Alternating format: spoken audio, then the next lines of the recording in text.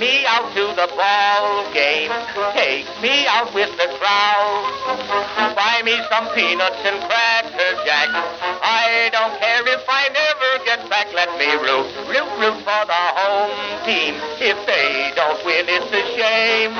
For it's 1, 2, 3 strikes, you're out at the old ball game.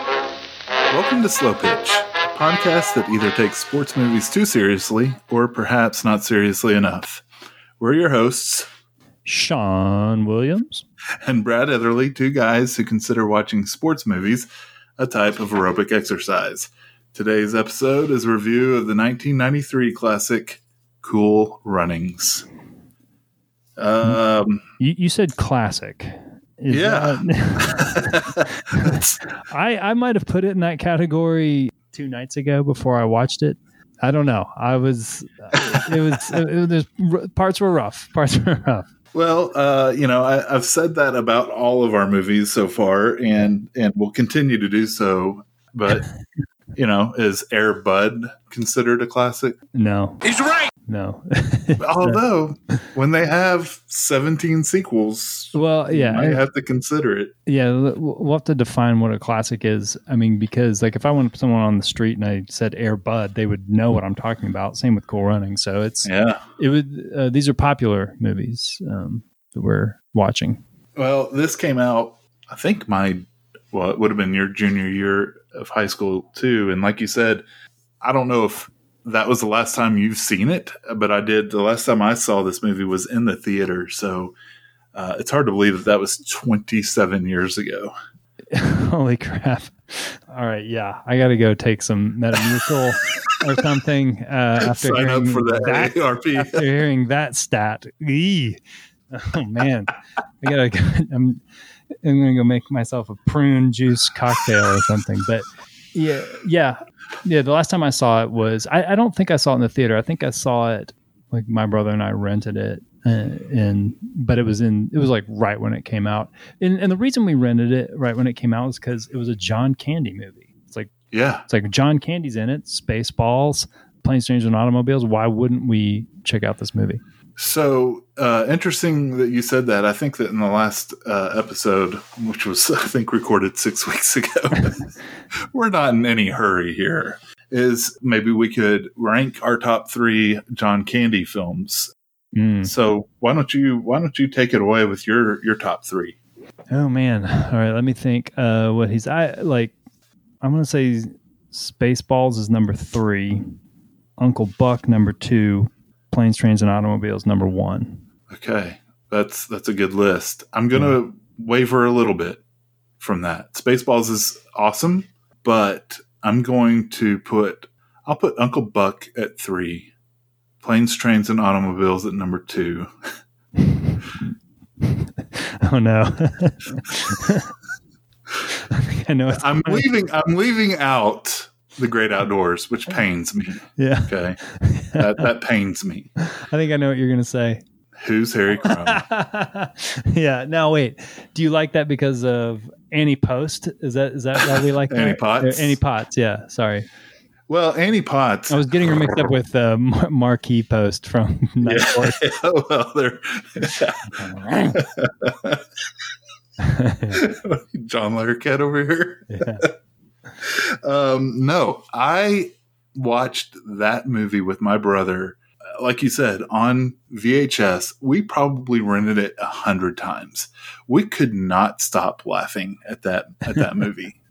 Yeah. There's one scene where he has like a whole bunch of money that's for like the ransom, and he's got like these big, like it's a large number of wads of dollar bills, and I think he's got to have like $1 million or whatever. And so he takes one wad and thumbs through it up to his ear, and he goes, "All there." Yeah. Does it again, "All there." Third time, one missing. And we just thought that was so hilarious.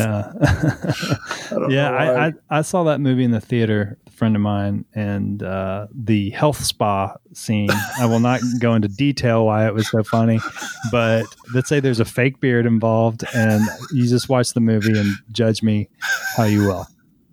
Yeah, I mean, it's a classic to me. Now, I will also say I was thinking about this movie. I was thinking about Who's Harry Crumb, and if you'll recall, there is a very short scene of a horse racing track, where he plays a jockey, actually. Yeah. And so I'm thinking that it's eligible for the list. Well, let's put it on there. No, I think that what we'll do probably is do some short episodes that have things like Top Gun's volleyball scene or the baseball scene in Naked Gun, the horse racing scene in Who's Harry Crumb, things like that. So, yeah. Anyways, back to Cool Runnings. So, 27 years ago, I can remember thinking, man, this is one of the funniest movies I've ever seen. Particularly Dougie Doug's character, Sanka. Yeah. I thought he was a comedic genius. And honestly, I'll say this, like, there were times when I thought what he was doing was really funny, but there were a lot of times when I was like, come on, man. Yeah. This is tedious. The thing that I remember laughing at in 1993 was there was a point where they're trying on their bobsledding gear, and John Candy, like, he's putting on his helmet, and John Candy hits his helmet down as he's giving some sort of inspirational speech or something, and he goes, "Thanks, coach," and that was really funny to us at the time. I did not get that kind of a response from me. I was kind of like, oh, interesting this time. So I did laugh, and it probably wasn't even actually him, probably a stunt man, but I did laugh out loud when he was line dancing in Calgary, and the fight broke out, and so he decides it's time for him to join in and kind of, take up for his buddies, and he jumps off of a table and he goes, "Yeehaw!" And I don't know. I just thought that was funny. Well, and the thing that one of the things that I was really aware of watching this movie that I was not aware of in the 90s was just how non-Jamaican these guys are. They're doing the accent. They're all from Queens. Yeah, they're all from Queens.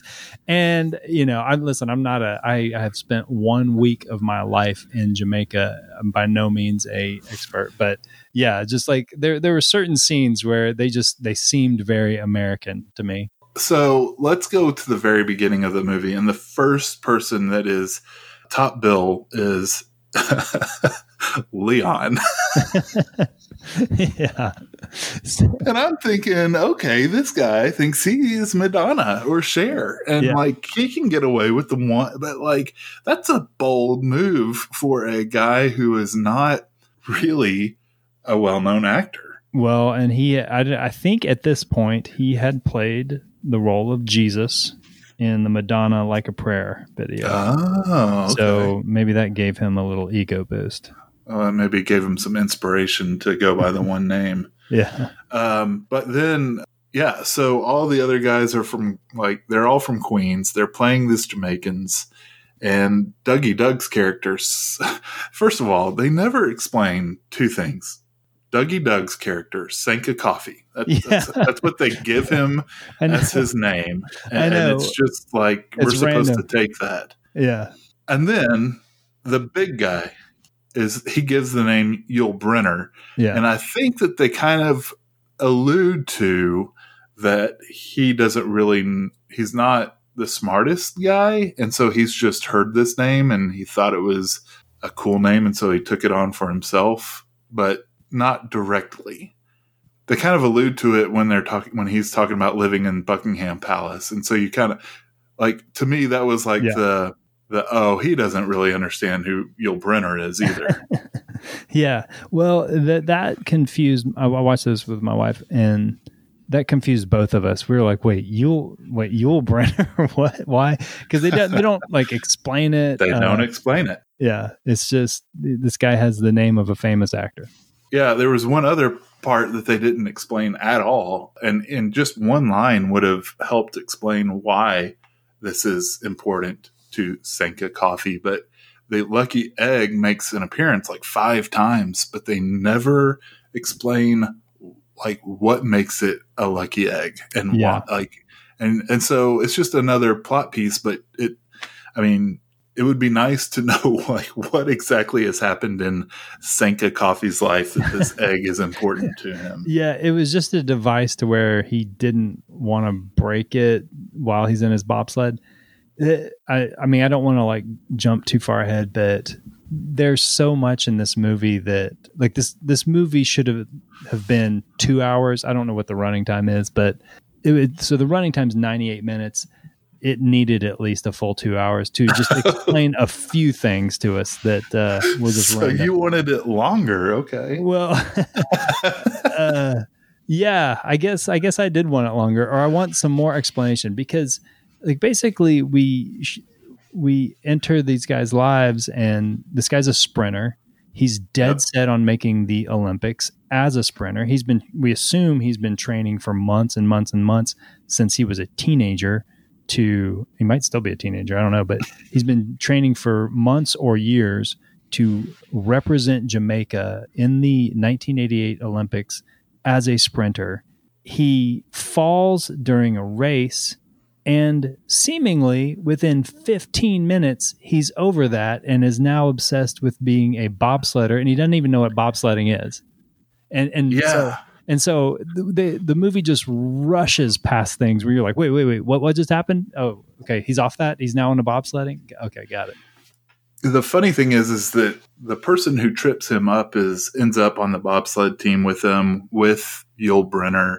So he's disqualified from the Olympics as a sprinter.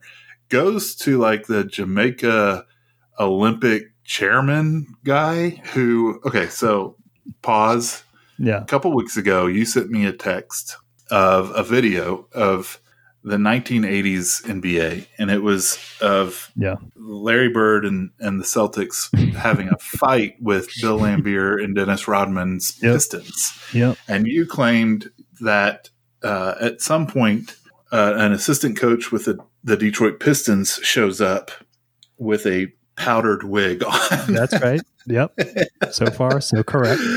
Yeah. And so I watched it, and sure enough, this man looks like he's wearing a powdered wig.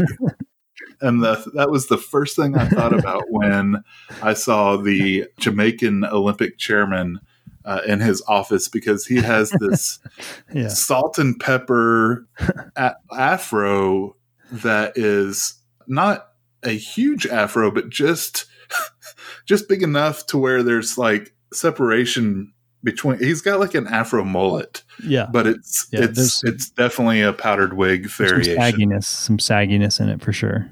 And I thought that guy was awesome. And it made me think of that video that you sent me, which made me laugh.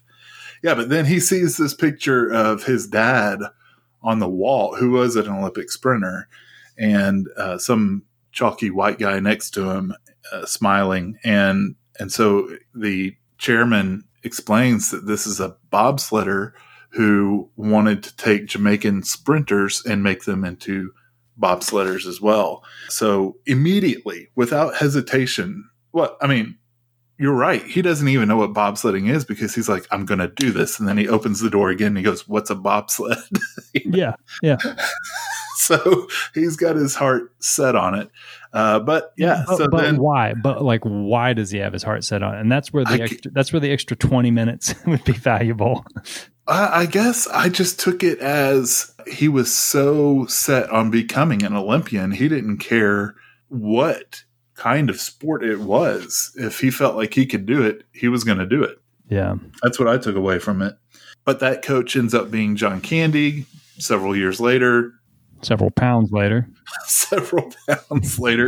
which John Candy, man, I mean, you just have to love him. Just seeing his face made me kind of sad, in a way, just because this is the last real movie that he did. I think he did, or was in the middle of shooting a movie called Canadian Bacon before he died. But this was like the last one that he actually finished and was a part of before he died. And so it was great to see him. I love John Candy and I love watching his movies, but there was a scene, and I'm jumping ahead, but there was a scene of him sleeping. Do you remember this? Where they pan from his feet up, and his feet are hanging out of the covers. Those feet were like bear paws, man. They were huge and flat as somebody else went up. Yeah, so he could have played the bear in Great Outdoors. Yes, he could have. But anyway, so he, by hook or by crook, is finagled into coaching these guys. He doesn't want to do it, but let's just back up a little bit and let you know that. So this Leon guy, what was his name in the movie? Leon Darius Bannock. Darius, that's right. Yeah. So Darius is like best friends with Sanka. Sanka. And Sanka is the Jamaican world push cart champion, where they basically push wooden carts down a hill. Yeah. Another thing that they sort of establish in about 3 minutes. Oh, yeah. So they're like best friends, and so they decide that they're going to do this. They get John Candy to be the coach. They hold a meeting for all comers to come and see what it's about. And sure enough, the guy who tripped Darius and Yul Brynner in the qualifiers for the Olympics shows up along with Yul Brynner. The guy who tripped him is named Junior. And so they've got their 4-man team, and they start training immediately in Jamaica for this bobsled team. But as you said, they only trained for like a week in Jamaica. That's right. Yeah, I sent you a text because mission to be a sprinter. Like 3 of the 4 guys who were in the bobsled, mission to be sprinters in the Olympics has been dashed. Now they're entering a sport that they've never heard of until now, and it seems like they do like 2 or 3 runs down a big hill in Jamaica, and then they're like, we're ready to go. We're ready to go to Calgary. Yeah. And it was funny. So they go to Calgary, and they are at the airport, and they walk outside the doors of the airport, and it shows a little thermometer that shows that it's minus 25 and it's snowing. And of course, these guys from Jamaica are freezing. So they show this little cut scene where Sanka Coffee puts on every single item of clothing he has to go back outside. But I got to tell you, moving up to Montana and having experienced, I think the worst we have felt is minus 41 with wind chill. Ooh. It's it really is. Once you get past like negative 10, it's all the same. It's crazy. Yeah. But Calgary is also only like 4 hours away from us, and that's crazy to me. That is crazy. Yeah, we could be in Calgary in 4 hours. Real quick, I don't want to derail us, but what you're going to want to Google in terms of the Detroit Pistons head coach who has a powdered wig is Dick Versace. The man is now 80 years old, but if you just do a quick Google image search of Dick Versace, you will see of which we speak. Oh gosh, Brad, I wish I could. Sorry, I hate to derail us like this, but I am texting you this photo that I'm looking at. This is just tremendous. And just to be the pedant that I am, I think that his name is actually pronounced Dick Versace. Versace. Okay, sorry. I was trying to get. It looks like Versace. You're trying to get your Italian in. I was trying to be. I was trying to be all cool with it, but that is amazing. So the picture that I just sent Brad is. It looks like he is wearing a wig because his sideburns are like black or dark. But they're also close to his skin. Yeah, they're also close. And then he has this like nest. The stark white nest on his head. And this man was a professional NBA assistant coach. Like, this is not. Oh, he was a professional NBA head coach as well. Yeah. It's just tremendous. This is unbelievable. Dick Versace. Not Versace, Versace. Pretty sure it's Versace because he used to be a head coach for the Pacers. And back when I used to collect basketball cards and watch 50 Rockets games a year, I just remember his name as a coach. But yeah. No, he definitely looks like he could be a judge in an English court. Yeah, Parliament. He's running Parliament. Yeah, Oh my goodness! Yeah, it's just tremendous. It's Yeah, 1767. Google image this, folks. This is unbelievable. Anyway, I've distracted us. So they get to Calgary, and they don't even have a bobsled. Oh, one thing I thought was hilarious is John Candy just goes to like this convention center to sign up for. It's like the same sign up process as the Karate Kid. Like, well, yeah, I kept thinking, I don't think that signing up for the 1988 Winter Olympics was the same as signing up for classes at Harding University in 1994. yeah. Yeah. But maybe it was. Yeah, I'm here to sign up for the Olympics. We're gonna. You got to go get your hair cut before you come. Yeah. Yeah, that's ridiculous. The school that we went to had stringent hair policies. Yeah, Dick Versace would not have been able to admit it in the class. I saw Kevin Kuhn, our friend Kevin Kuhn, get turned away from registration at Harding University. Yeah. He had to go get his hair cut before he could come back. I digress. Yeah.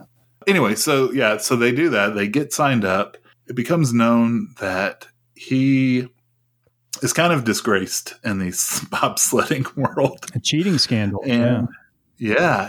And his former teammates have nothing to do with him except for one. One has forgiven him for what he has done. We later learned that he had weighted a bobsled, put some weights at the front of a bobsled so it would go faster, and it was caught. But this one friend of his from back in the day agrees to give him a bobsled so that they can train. And this bobsled, I mean, it was literally put together with duct tape. Yeah. It was rusty, and I mean, it was. I don't know. Did you do any research on how much of this movie was factual in terms of? None of it was factual. Yeah. I did. Absolutely none of it was factual. Well, in the movie, the United States lends them this bobsled, which they did. That was the United States did give the Jamaican team a bobsled. But I would hope that our country would be kind enough to not give that crappy of a bobsled. I mean, this thing was a piece of crap. It was like a bobsled from 1924 or something like that. Yeah. And with the rest to prove it. But yeah, I was curious. So I kind of looked up what percentage of this movie was true. And here is what is shared in common between real life and this movie. There was a Jamaican bobsled team. Period. That's it. I know. Well, in the movie, I was going to say there wasn't one coach like John Candy. There was no cheating scandal that he was coming back from. We'll get to the ending later, but a lot of that was enhanced, shall we say? But yeah, there was, and the team was not comprised of former sprinters. That was just another device that they made up. Yeah, and they make it sound like, first of all, these Jamaicans had never even heard of bobsledding before, but also that like there was no one below the Mason-Dixon line that would have ever attempted to bobsled. Yeah. While in fact, even in the 88 Olympics, there were 2-man bobsled teams from other islands in the Caribbean. Oh. So, I mean, apparently, and we'll get to this soon, but they were, accepted and treated well by the other teams. But, that doesn't make a good Hollywood movie. Yeah, you have to have a good villain in there. I love the villain. Yeah. He's my favorite. I think he might be my favorite character in the whole movie. Well, you have to choose the right country. And I think in 1987, East Germany, probably perfect. And even in 1993, we'll do East Germany. Do you think if this movie was remade today, would they make the United States? Would the bad guy come from the United States? I don't know. It's got to be like the Chinese. I bet you it would be somebody from China or something, or Russia, Yeah, Russia could work. It's like if you show another country being mean to somebody in a movie, that could be seen as like, well, Hollywood's disrespecting another Oh yeah. which I don't think that was a problem in 1993. And so they may just make it like cocky Americans Yeah, they might. belittling the Jamaican team. But yeah, I think Russia. I think Russia's a good call though. Well, and so they show up to practice basically, and every other team has like this gleaming, beautiful painted bobsled, and they come in with their jalopy and no uniforms. They're literally wearing cross colors, and everybody's making fun of them. But like you said, specifically the East Germans, and that East German dude, I kept thinking, like, this is a grown man. There's no way anybody would act like this. Yeah. I hope you'll choose a clip and of like some of his The bar scenes are chock full of them. His taunts. Hey, Jamaica, keep it down. You're not owning this place. That's the other thing too. This movie is like so tropey, like just trope after trope after trope, and one of them is the people who are going to later be competing on the sports field or the I guess the track or whatever it is. They meet at a public place and have a run-in there. That seems to always happen in sports movies, and they even sort of spoof that to some degree in a movie that I'm looking forward to doing, Dodgeball. But yeah, it's like this guy is like just sports movie villain cliche after sports movie villain cliche. Yeah, but he played it well, and I loved it for it. Let's not skip over the fact that Darius, is that his name? Yeah. Some people call he decides he decides he's going to take in some practice runs. He's going to watch the Swiss team, and he ends up having a little bit of a fetish for the Swiss team to the point where when he counts down to start pushing the sled, of course the Swiss teams count down in German, 1, 2, 3, 4. And so he does that too. But it was funny because he's literally at the top of the track watching this team. And they go into a slow motion pan from crank to helmet. And I'm not I am talking about the old bobsled, but I'm not talking about the bobsled crank. Well, yeah, these guys, these Swiss bobsledders are wearing tight spandex, and we're it's just another thing where like the movie moves so fast. Like this guy 2 weeks ago, it seems like, did not know what bobsledding is. Now he's in the Olympics, and now he's obsessed with this random country's team. This is strange. Yeah. Literally drooling over there. Yeah. And what's he drooling? Like, is he drooling at their dismount or whatever? I guess they're mounting. I think you said they're mounting the sled. Like you said, what about the taut buttocks? Yeah, that's right. Yeah, I sent you a text. I think he was admiring their taut buttocks.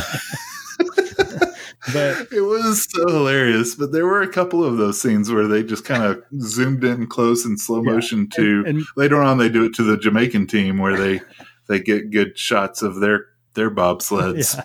Well, and my question was, why? For what? What are we doing? What are we doing this for? Well, and then so he's up there at the very top, and they push off and they go down, and literally, how much of them can you watch?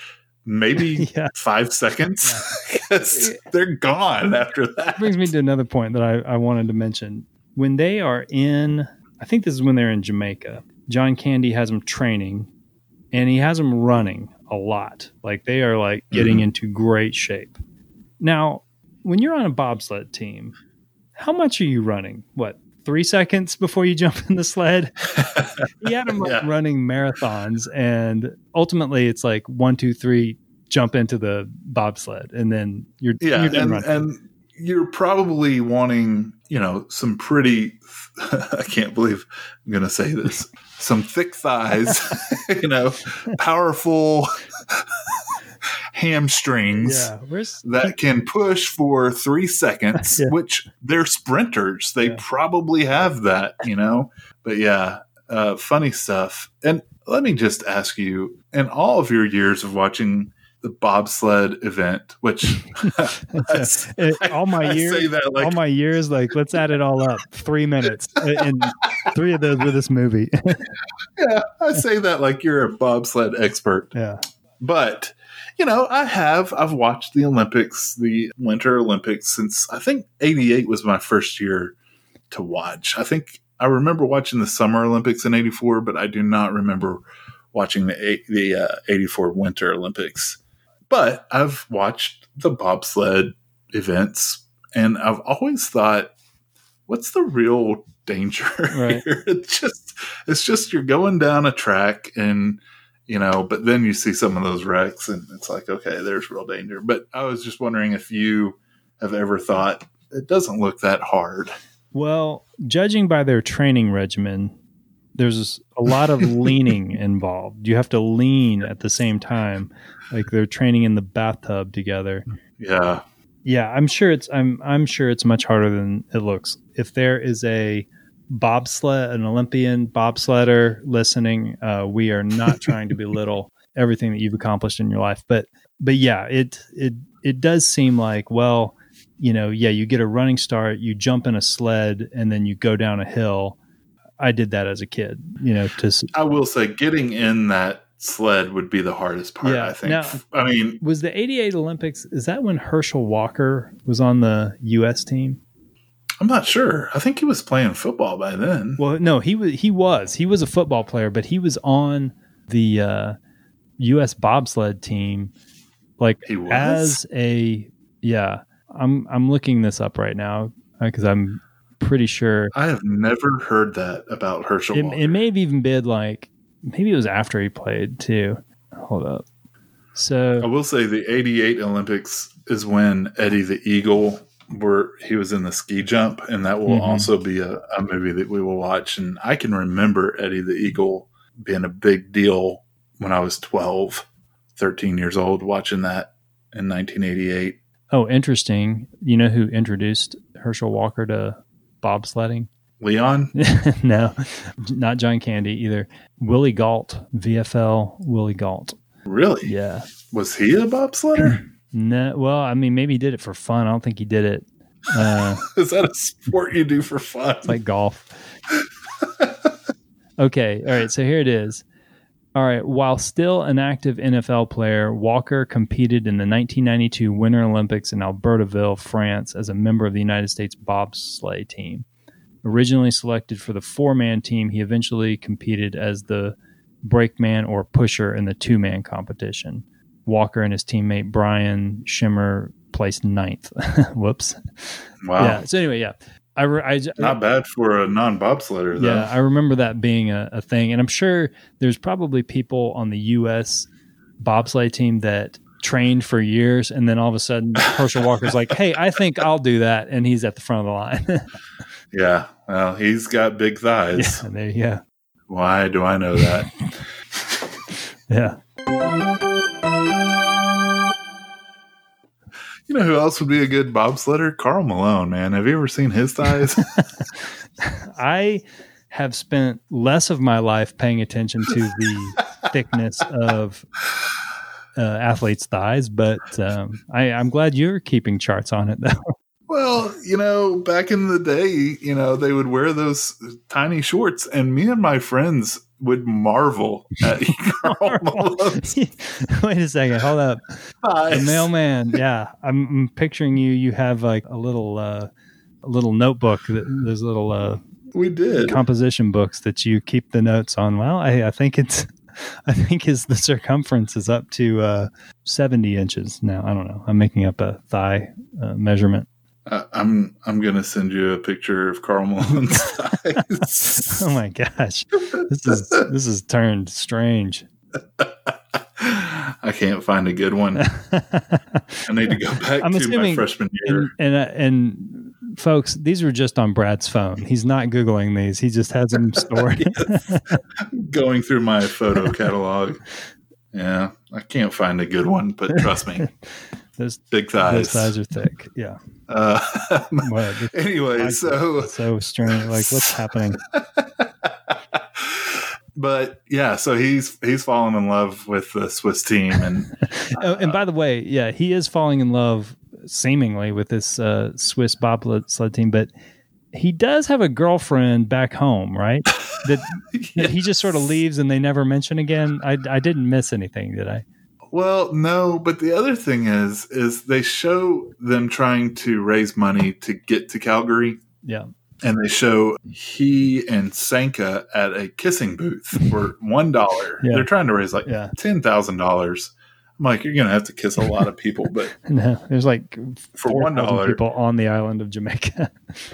And they show the first girl that he's kissing, and I mean they're like straight up making out, like. But next in line is his girlfriend, and I was just thinking, man, I mean, like, he's got a girlfriend, and he is just enjoying this kiss to the fullest.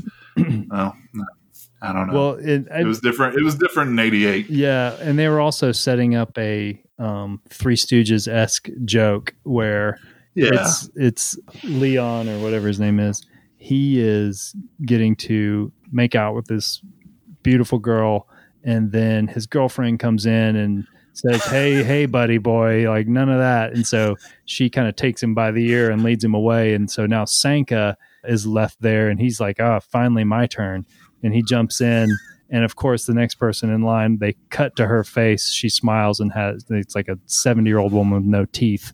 They used to always do that on the Three Stooges, like where Three Stooges would be dating women who are in a harem, and like Curly would be stuck with the one who still had a face covering, and then at the end of the episode she would take it off, and like either her nose was gigantic or had a big wart on it, or she had missing teeth or something. But yeah, so they really don't. They briefly show her again at the end when they are actually competing in the Olympics in that little beachside bar.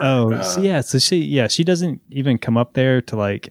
You would think that they would do that at the very end, like she would be the first person to run onto the track and hug him or something. But they don't even like even their family, like his mom don't come. There's one family member that does show up, but he's a kind of a villain turned nice guy at the end. That's Junior's dad. That's right. Yeah. Well, that's another trope that they kind of shoehorn in. There had to be a disapproving parent who then, shows of someone whose son is 25 years old. Right? He's 25 years old and he's not going to work at some financial firm. He's literally balding. He's got the LeBron James balding spot. But yeah, that's another trope that always has to happen. Disapproving parent shows up, sees how committed the kid actually is to whatever it is that they were forbidden to do, and then the parent comes around. They're like, oh, I see what this is all about now. Well, I was thinking about this as we've watched these sports movies, and I guess I never really thought about how really every single sports movie is a tale of inspiration. There's not, I can't think of one that's not, and some do it well, some don't do it well. What's your take on besides all of the jokes that may fall flat, the inaccuracies historically, did you at least find this somewhat inspirational? Yeah. I will say this. I watched this with my wife, and at the end she cried, tears, real tears, like, and she's not that good of an actress, but yeah, they hit all the right, they press all the right buttons. They kind of set it up, and the way that they end it, which was not historically accurate, is they don't have them win it, which I applaud them for that. Like that, they're what the Jamaican bobsled's run in the Olympics did end with a crash, but they were not. They were never on the verge of winning the gold or anything like that, or setting some sort of world record. But this, they crash in this, and I thought it was a nice touch where they all pick up the sled and carry it to the finish line, and of course we have the obligatory slow clap.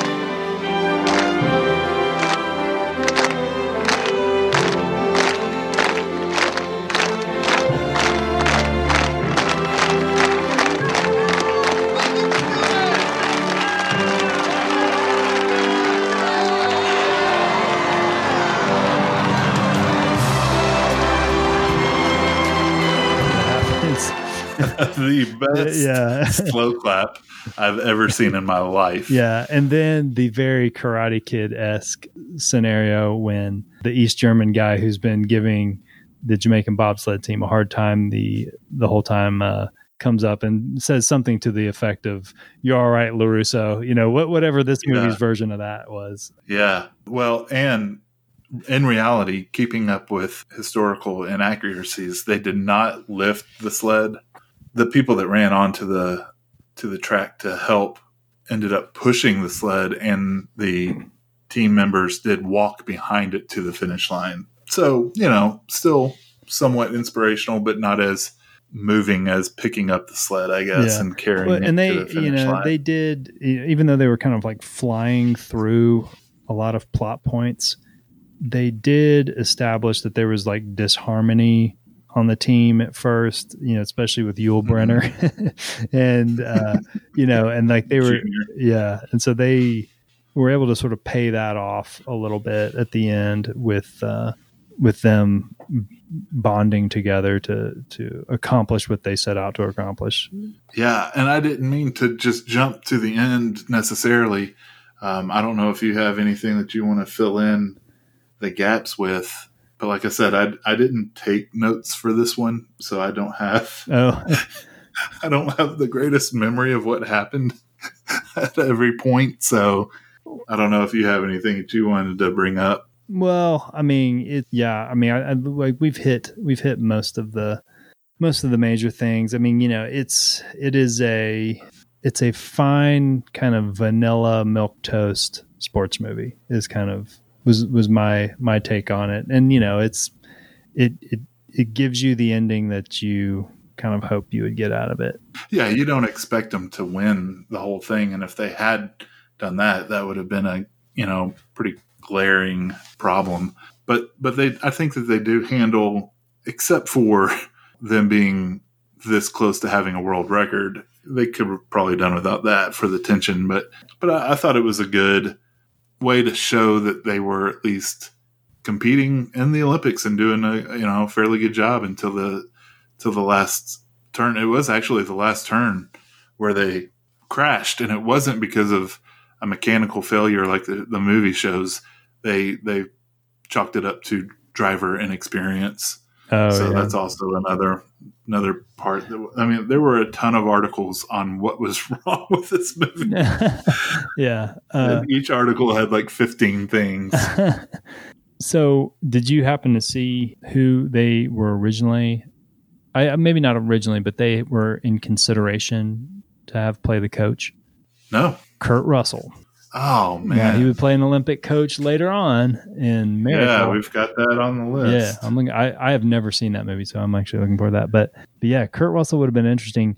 I know you have probably concocted some ranking system that we will get to, but do you know how I feel like for a John Candy movie, I mean, he's easily the most famous person in this movie. Yeah. I feel like we've talked about John Candy fairly little. Like, was he funny in this movie? Like, to me, like when you compare this movie to Planes, Trains, and Automobiles, Spaceballs, Uncle Buck, Who's Harry Crumb, it's, he's very underutilized in this movie. Like, he's not really used for big laughs ever. They give the comedy role to Dougie Doug. Sanka Coffee. Yeah. You know, he's the one who is the comedic relief. And John Candy is playing it pretty straight. I mean, he's got, you know, a couple of funny things like hitting the helmet on Sanka a couple of times. He has the moment where he goes back and fights for the team at the Olympic Committee, and you know, they're waiting by the phone for the response, because what we didn't talk about is his old coach is basically on this bobsledding committee, and they keep changing the rules so that Jamaica can't be in the Olympics. And he goes back and fights for him and gives a stirring monologue in front of these guys. And we must also be concerned about the potential for embarrassment. Oh, forgive me. I didn't realize the 4 black guys in a bobsled could make you blush. Sure enough, they change their minds. But while they're waiting for the call, he gives the old fake out of, okay, thank you, and then hangs up, and the guys are all waiting for him, and he's shaking his head like, you know, there's no way that they said no. And then he surprises them with the "we're in," you know. Yeah. And, you know, that was, I think, supposed to be played up for laughs maybe, but yeah, I guess they just kind of left him playing the straight man, really. And I did read about this movie that when the script first started surfacing shortly after the 88 Olympics, like maybe it might have been like 89 or 90, it was written as a serious movie, like more of like a Rocky type movie. And it wasn't working. Like no one could get it working as a serious movie. So then they kind of shifted it to be more comedy, and John Candy was attached to it. And there was I guess some talk of Kurt Russell being more right for the role, but John Candy insisted, and this is all kind of like shoddy internet research, you know, Wikipedia stuff, but John Candy really wanted to do it and insisted on it, and even took a pay cut to be in this movie. And interesting. I have no clue why. I don't know if he's just really loved the story that much, but yeah, he did not come in throwing his comedic fastball. It was, like we've said, he's the coach, and he does some coach-ish things, but don't expect Uncle Buck John Candy. Get in your mouse and get out of here. Yeah, so I guess I was thinking about this just a minute ago. So my memory of this movie was that A, it was hilarious, and B, it was incredibly inspiring. Like it moved me. You know, I won't say it moved me to tears, but it did. It stirred something in my soul. What happens in 27 years that A, it's not as funny? And I can remember thinking, oh, this is going to be great. John Candy is hilarious in this movie. Turns out he's not. But like, what happens there in 27 years of your memory of, or just being the difference between being 17 and 44 or whatever? Yeah. It's interesting. Yeah.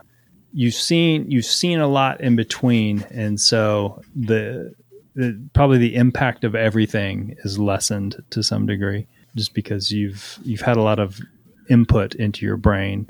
Like you've seen a lot of NBA players' thighs, and so the thickness of Karl Malone's will not seem as potent as it once did, because you've seen Barkley. I do pay attention to those thighs. Yeah. No, but Kevin Garnett did not have big thighs. No, but I totally get what you're saying, because I don't remember loving this movie as a 17-year-old, but I remember thinking like, oh, okay, yeah, you know, that was pretty good, you know, all right, not the best John Candy movie, but I remember like just 2 nights ago when I watched it, I was thinking, man, there are so many cliches in this movie, and it is just sort of hopping from plot point to plot point. It kind of seems like it's shoehorning things in. Like you have the Johnny Lawrence character is established, and they kind of shoehorn that in, and then you have the Olympic Committee, whatever, like, you know, that, which is, I would put that's akin to the council in Revenge of the Nerds that votes against them or whatever. Like that's shoehorned in there. Yes, that's exactly what I was thinking too. Yeah, the nerds.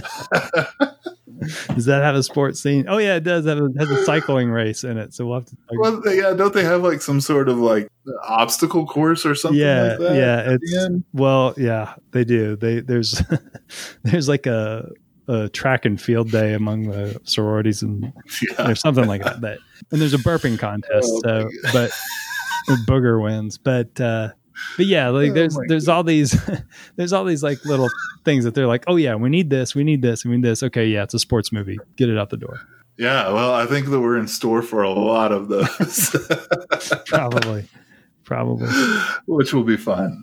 I have kind of come up with a few ideas for a rating schedule, but they're all things that we kind of talked about, and I didn't know if you maybe had one in mind that was a little bit more obscure or something that we hadn't talked about. Oh gosh, man, I'm really unprepared for this. Let me think. Well, no, it's all right. I'll give you the three that I had written down. I had a rating scale of powdered wigs. Okay. I had a rating scale of bobsleds in quotation marks. Right. Yeah. And the lucky eggs. Lucky eggs. Okay.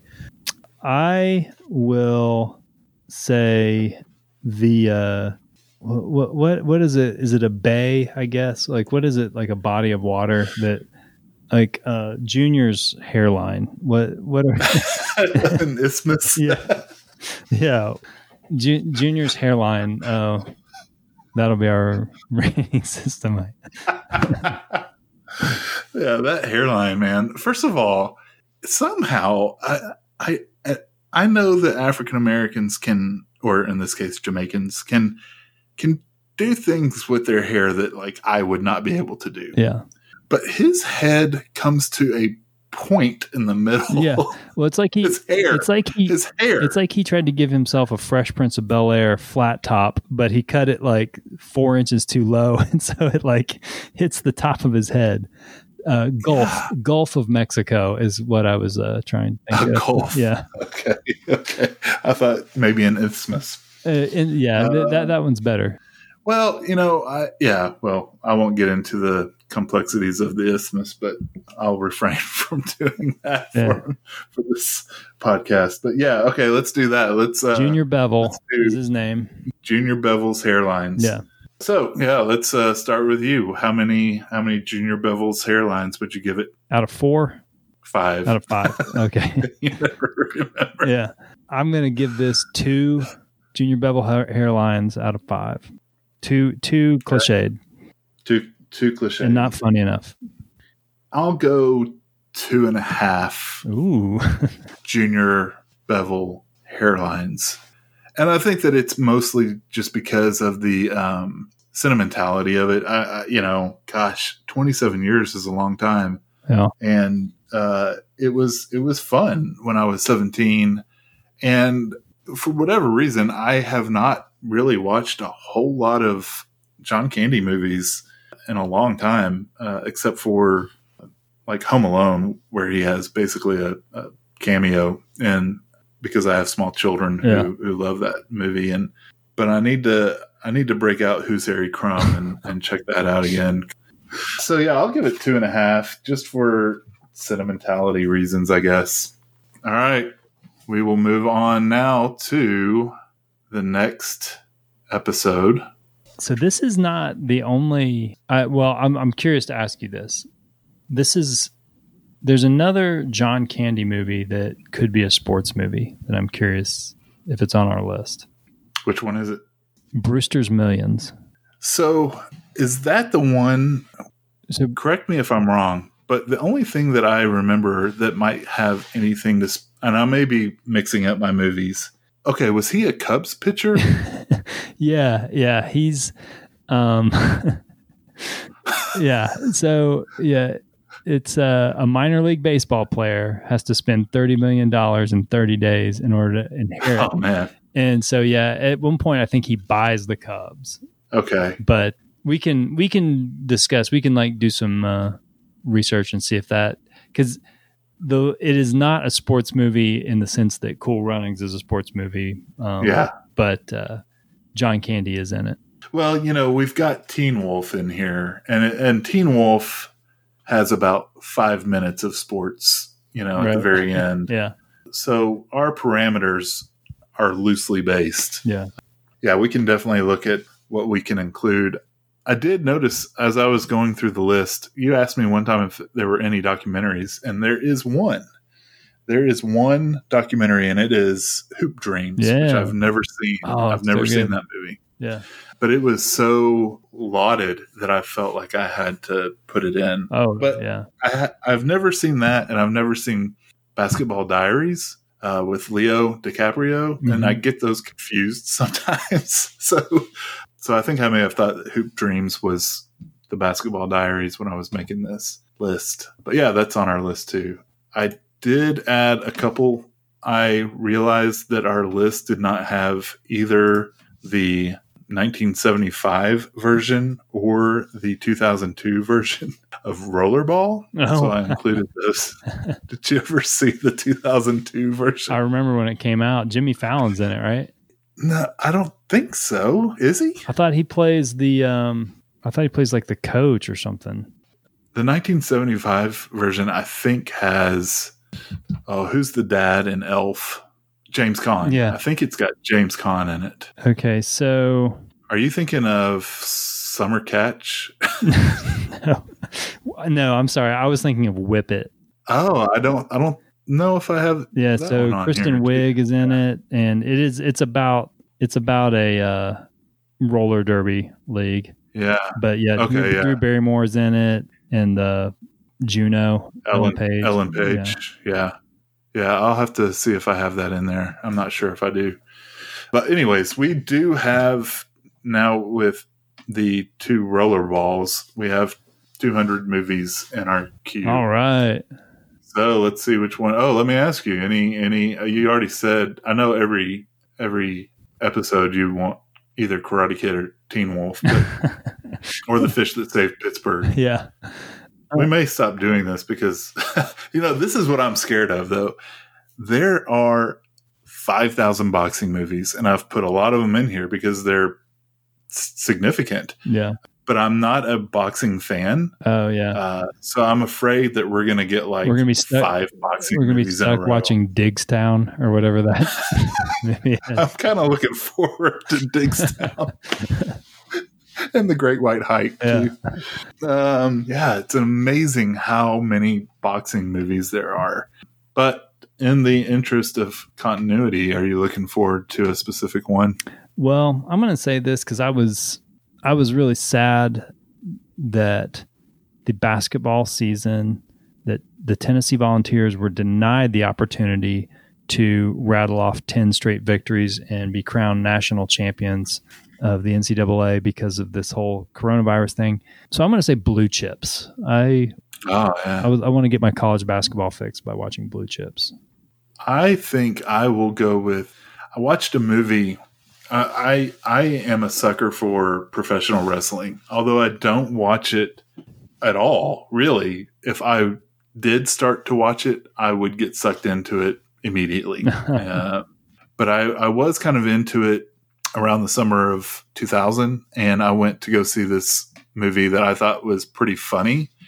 And I think that we've talked about the possibility of having guest hosts join us for specific movies that we know kind of fit to some of our friends' fortes. Mm-hmm. And there's a professional wrestling movie with David Arquette in it called Ready to Rumble. Right. Yeah. And I would like to watch that again, and also have our friend Keith Dismuke join us for the conversation. I wish he would have been here for this one because we talked about thick thighs so much. Yeah, that too. He'll be thrilled to know that he was referenced. I don't care. Okay, so we've got our random number generator 1 through 200, and it comes up as 45, which is Fast Break with Mr. Carter, I think. Welcome back, Cotter, not Carter. Fast Break. So it is a basketball movie. It is, yeah. I think it is a 1979 movie with Gabe Kaplan. This is going to be amazing. It is. I think I've seen this one. I'm pretty sure I've seen this one. Let me just see what it's. Okay, here we go. This is the tagline. His dream team's got a preacher, a jailbird, a pool shark, a muscle man, and the best guy on the team is a girl. Can't wait. Perfect. And I'm looking at a photo of him in his suit in a wood-paneled gym. You can find that photo. But anyway, it looks amazing. Yeah, this is going to be fun. So that does it for this week. Again, we do have a Twitter. What is it? At Podcast Slow for now. Yeah, we may change that so that it makes a little bit more sense. Podcast Slow. Maybe that should be the name of our. It should be people are going to describe it that way. Like, this podcast is slow. He's right. Thank you for listening to Slow Pitch. See ya. I don't care if I never get back. Let me root for the home team. If they don't win, it's a shame. For it's 1, 2, 3 strikes, you're out at the old ball.